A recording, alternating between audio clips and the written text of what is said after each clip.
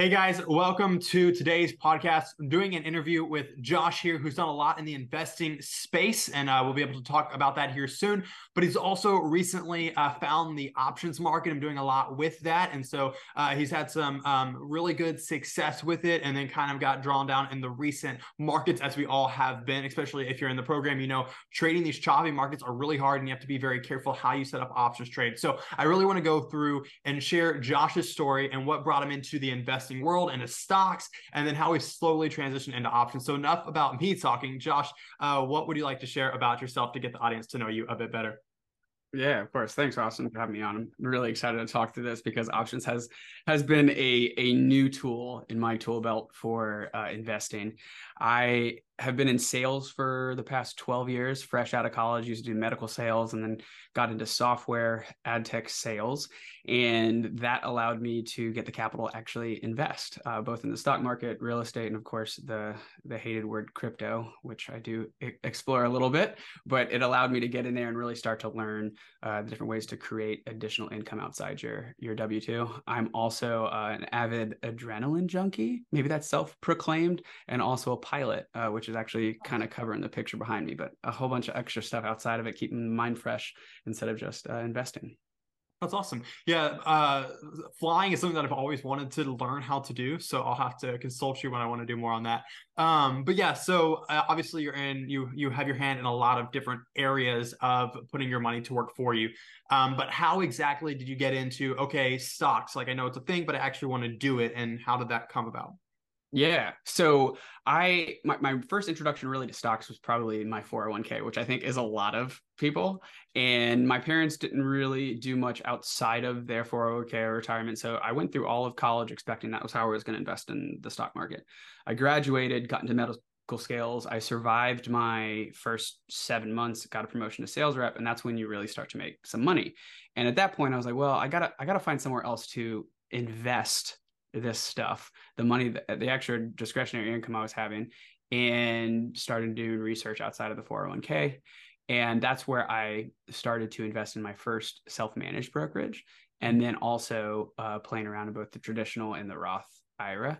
And I wrote a book, and I do have one of the chapters in there talking about how I think I lost $12,000 when I first started investing because there wasn't really much of a metric. Like now I'm looking for 3 to 5% yields for dividend companies and a dividend growth of 7 to 10%, that kind of stuff. I wasn't doing that. I was like, this is a cool blue chip stock that was a dividend aristocrat. Screw it. Let's go ahead and do it. And then I let my emotions take over. But that's how I got started into it, and then been investing, I think, since probably 2011, got out for a little bit to get into real estate, and then in 2018 jumped back in.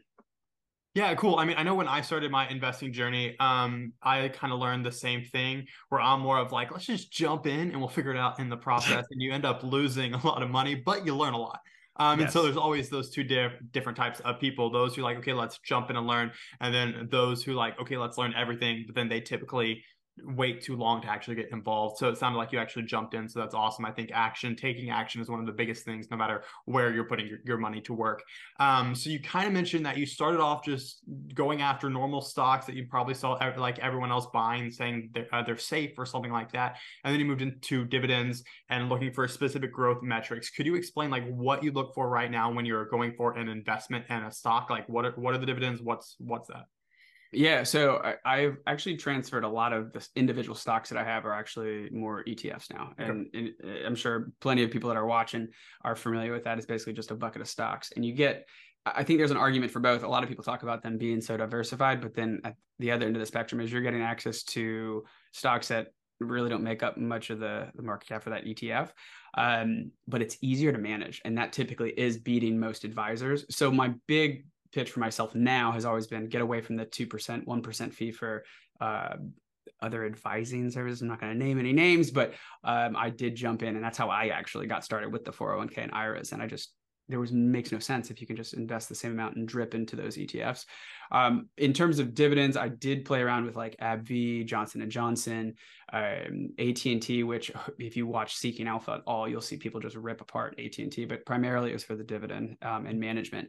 But what I look for typically is that 3 to 5% dividend yield, right? The payout ratio between 30 and about 70%. And the only reason means that there's probably a little more room to grow and they're not paying that out completely. And then I also make sure that there is some kind of dividend growth to it. So 7 to 10% dividend growth over 10 years are my big things. I also pay attention, and this is why it's easier to just track a couple of stocks. I think when I first lost a whole bunch of money, I was trying to pay attention to like 15 stocks. And that's why I started shrinking things down. It's hard. I have a day job. I've got a little bit of a side hustle. I enjoy my hobbies. It's tough. So that's why I transitioned really into the ETFs and pay attention to those metrics. It's a little easier. So obviously, I got my bachelor's in finance, so I understand what you're talking about, all these numbers, but a lot of people may not. So is there a tool or website that you use to see these numbers in an easy way without having to go through like all the balance sheets and statements and stuff? Yeah, of course. And really for the balance sheet stuff, I think being in the startup space, I'm a little more familiar, but it is still tough. So I actually use Seeking Alpha is a really good website that I pay attention to. I've actually got the paid version and I link my portfolio to it because they'll send you alerts. The secret to Seeking Alpha, in my opinion, is not just the articles, because people always have bias and people always have different ways of reading stuff, but the comment section is always a beautiful thing because people come in and provide some really good insight, positive or negative, and it makes you kind of think through stuff. So if I can't read a full article on there, I'll actually go straight to the bottom. Market Watch is another good one. So whenever I actually have a little Google sheet that I track all of both my cost basis, the dividend itself when it's actually announced and that kind of thing. And I'll actually make sure that I have that kind of stuff like price to earnings ratio, that kind of thing on that sheet. And I get that from Market Watch.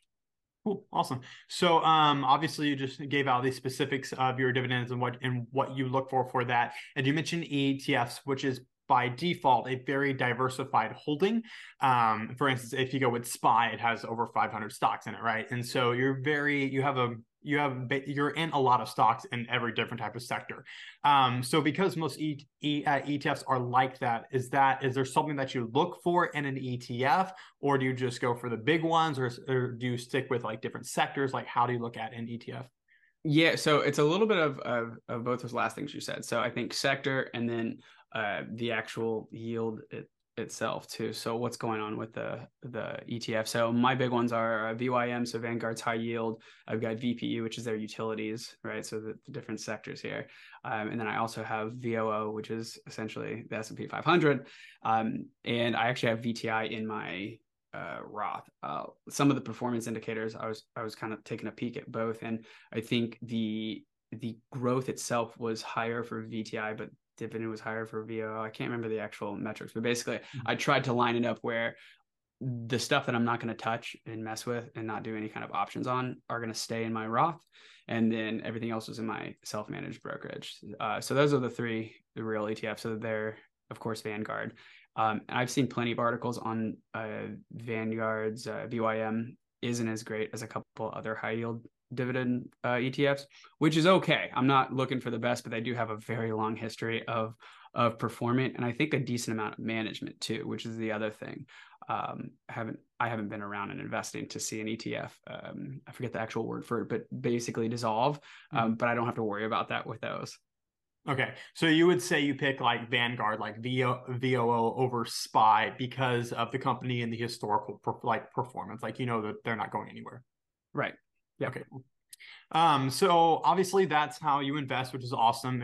I think everyone, regardless of if they're trading or not, should have long-term funds that they don't touch, and hopefully a broad market index or something like that. At least I do.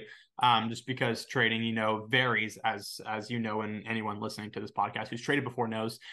So tell me how that transition from your long-term mindset of investing to how did you discover, okay, maybe I should try this crazy thing called options. And so how did that work for you? Yeah, I actually share this story all the time because it shows a couple of things. One, I'm 34, right? And I listened to one of my friends who was, I believe he was 22 at the time, 23 at the time. And at first I was almost closed off because I was the old guy that has done this before. But really what happened in the back of my head, I was thinking to myself, oh, what all the financial advisors had said, what all the people who had heard about options but never actually used them, about how risky it was. And there is obviously a point to this, because part of what you do for credit spreads is, mitigate risk. It is risky. You can lose money. There's something to it, but you can also make a bunch of money. And so my friend actually got into Robinhood and started playing with that. And he told me all about covered calls. And it took about maybe a month or two before I finally heard I think he like said it in passing that he had made another $200 on, I think it was like Lucid. And I was like, well, this is ridiculous. I gotta sit down. So he came over, we spent a Friday night actually, and he walked me through Robinhood and just how to essentially place a covered call, because I already had a portfolio. So I was like, let's go the easy route. And I feel that's one of the least risky ways of getting into options, even if you don't understand anything. And that was easy for me, right? So it's basically betting that something's going to go in a certain direction. So that following Monday, I placed my first one, and I believe it was on either AT&T or Johnson & Johnson. And I ended up making like, I don't know, $50. It wasn't bad, but nothing happened. I didn't have to do any crazy things. I didn't have to buy to close it or anything like that. I didn't have to roll it. And that's how I got started. And I think I started in August of that year. And I believe it was 2021. Yeah. And I made $4,500 that year till the end of the year. And it was without margin. So I did not use a margin account. I was just $4,500. And I was like, wow, okay, this is going to get fun. That's awesome. Yeah, I think for people who are more on the safer side, who enjoy investing, I think covered calls is one of the first approaches they learn, typically because it's very safe, but also they already have shares in another company. So like, oh, well, might as well leverage those shares. And if you're ever scared, you can just close it. But yeah, I know, I love that story. It's awesome having like, okay, I need to learn this and kind of try it out. And then like, oh, well, I did a lot in my first year, or at least the first portion of it. And so how has that continued to go for you? Are you still mainly doing credit spreads, or how is that looking with your current portfolio? Yeah, so I haven't even started with credit spreads yet. So I mean we met in FinCon, which was really cool, and then I started to see you on YouTube and what you were talking through, and just the video that you just posted made me kind of think, well, I got to probably go do a little bit more research. So my option story was the following year I explored a Vanguard margin account, which does have actually a higher rate than I would say like Robinhood. I still use Robinhood, but Robinhood has been my kind of like my real-time update for data. It's really easy to what's going on with the premium, the actual bid-ask spread, and that's been really helpful, especially if I'm doing it on Vanguard. I haven't moved everything over. I don't think I will, just because again, like Vanguard's been around for a while. They have my Roth, the retirement stuff, so it's easier to sit right there and do that.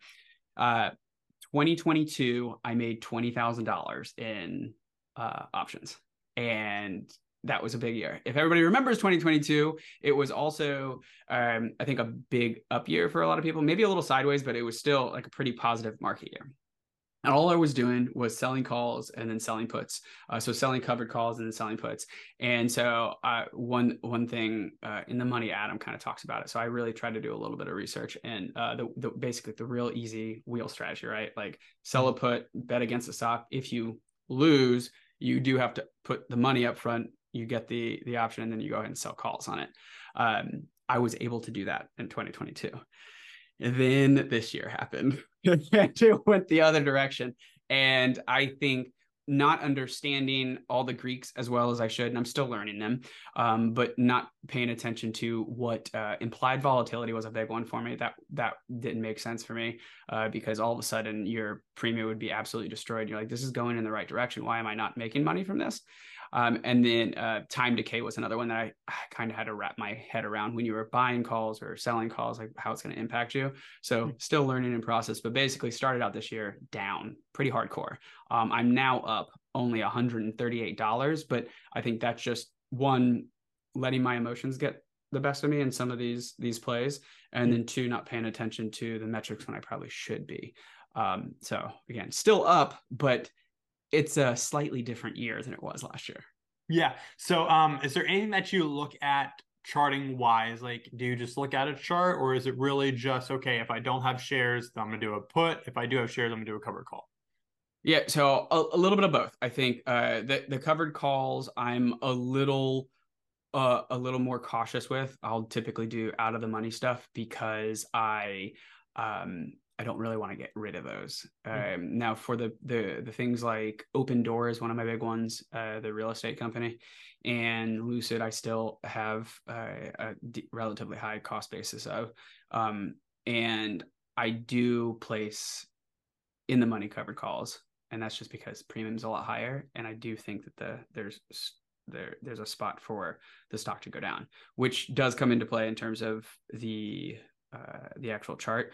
I'll typically pay attention to support over a month, 3 months, and then a year. And that's only because of what's going on. I don't fully understand like the Head and Shoulders and a lot of those other things. I do have books on my bookshelf, which is on the other side of my office here, but I do pay attention or want to go read on that kind of stuff. But right now, and that's probably why I haven't gotten into things like credit spreads in terms of like your max win and loss. But that's just because of the current strategy where I'm at. So I think probably a little bit of both of those. Okay, cool. Yeah, so I guess even though you kind of had a rough start and then you made your way back into profits, is this something that you see yourself continuing to add or do with your portfolio moving forward, or how's that going to look? Yeah, 100%. I will not take this out. I think I did an article on my website too, and I will always be a proponent of options.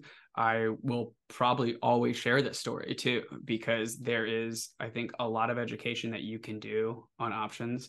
I think you can always be learning here. And then I think it's a daily test for a trader like, well, I would call you probably trade even more than I do, but if it's just an extra tool in your tool belt for additional income, you have to be able to fight your own emotions every single day. It's wild, but it's you have to trust a lot of the stuff that you learn, and if you don't know it, it makes it really, really tough. So I think this is going to be part of my income source, hopefully an early retirement here, but it will always be part of my income for sure.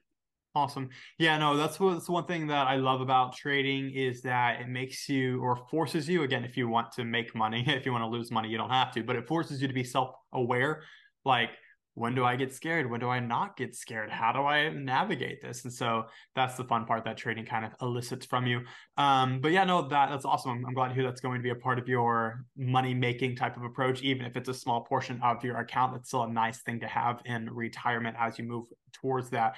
I guess what else are your goals with your investment and pushing towards retirement? Like, are you wanting to like scale up your stocks, scale up options, scale up real estate? Like, what does it look like for you moving forward since you're only in your 30s and you're probably going to retire like around like 40, 50 something? And so what does that next 20 years look like?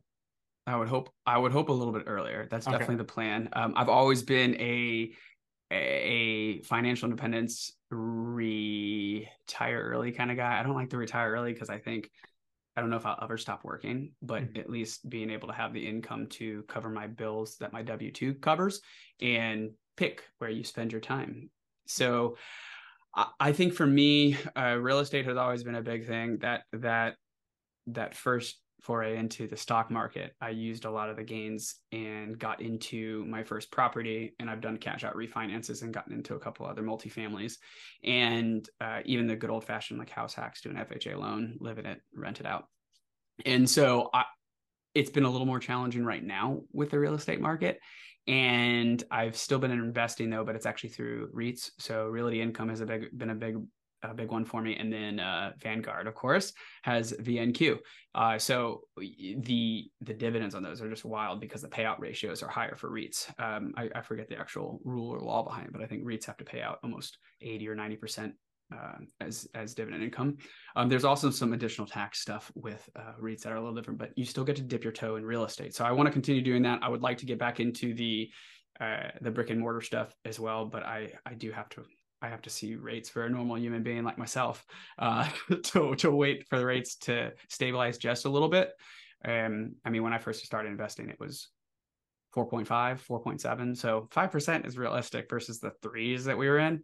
Mm-hmm. And stock market, yeah, I'll continue to drip into the ETFs and build that. I think the last year I was at $2,400 in dividend income. I'm tracking at $3,450 right now for the year. So small amount of dividend income, but I'd like that stuff to replace my living cost eventually. So or I should say, I'm living in this world like everyone else is, and there's a lot going on. And if you're anything like me, you probably don't have a lot of trust for stuff going on. Like we see inflation rates going up, yet the Fed just announced that everything's fine and the economy is strong. I don't know if that bothers you. If it does, how do you react to that? What's your views on that, and how are you adjusting your investing accordingly? Yeah, of course. So I think one thing to keep in mind is that in a market like this, I do keep a little bit more cash on hand. I did sell one of my properties recently, and I think probably we'll see what happens in the future, but I would probably say closer to the top of the market now that inventory is kind of sitting around. And I used a lot of that cash to continue to drip into the stock market. I put a little bit into crypto, and then I did put a bit into my high yield savings. The silver lining to the inflation and the rising interest rates is that your high yield savings go up. So I think at this point, 4.4 for Ally, 5% for Wealthfront. I just got an email on it too. But you have to spread out your money because of the $250,000 FDIC insurance. But even then, to maybe further that answer, Austin, is probably why I'm careful with where my money goes too, is because we just saw all the banks shut down and people probably still don't have their money. And yet they are insured up to $250,000. So it's crazy to think of that, but it's probably a little better to keep stuff on hand. And at least that's what I try to do to mitigate some of that. So your solution is to mainly keep more cash, I guess, to be ready for investment opportunities that come, and make sure you're fully spread out across the minimums. Yeah, 100%. I think having a little more cash, but then also don't be afraid to continue to invest.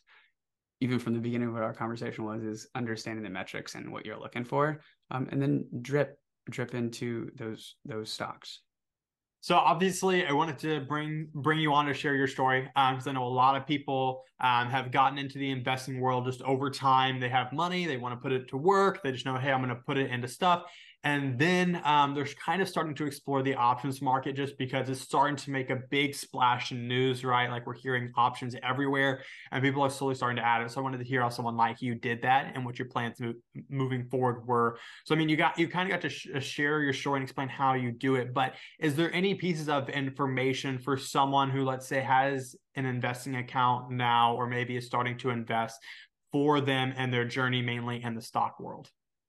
Yeah, tips would probably make sure that you do your due diligence on the actual stock that you're playing with, and really probably don't go over 3. And by 3, I mean 3 that you're trading options on. And this is for the beginner. Mm-hmm. And the only reason is because I was at that point and it was actually overwhelming because I also have a day job. So to pay attention to an actual like a chart and tickers all day long on your iPad, and then having to jump back in and like close out if you think you're going to get absolutely crushed, it kind of plays on you all day. So do your research, get a general understanding.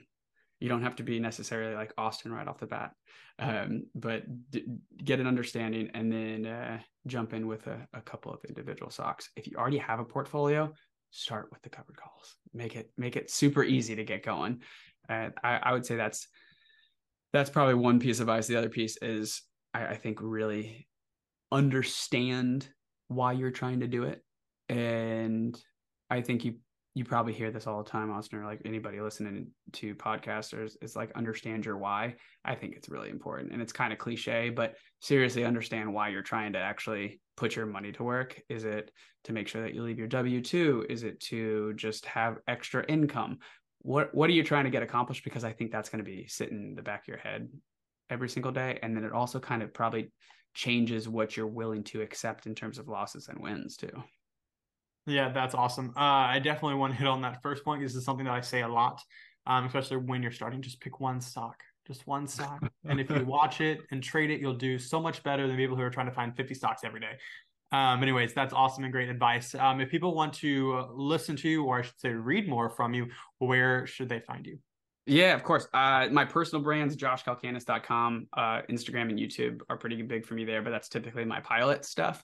Josh CTV on YouTube, and then the website I just mentioned, Josh Calcanis on Instagram. The site that I'm the founder of right now, and if people are interested in writing and getting a revenue share on any other articles, it's called theinvestingcircle.com. The Investing Circle makes sense on Instagram, and both of those have a bunch of articles both on options, investing, stuff that's supposed to be relevant to the beginners, the guys that are experienced, and then of course make a little bit of money doing it. That's awesome. Well, thank you so much for taking the time to join us on this podcast. I hope people learned a lot, and I know they will. I've learned stuff from you, so that's awesome. Thank you again, and yeah. Thanks, Austin. Appreciate it.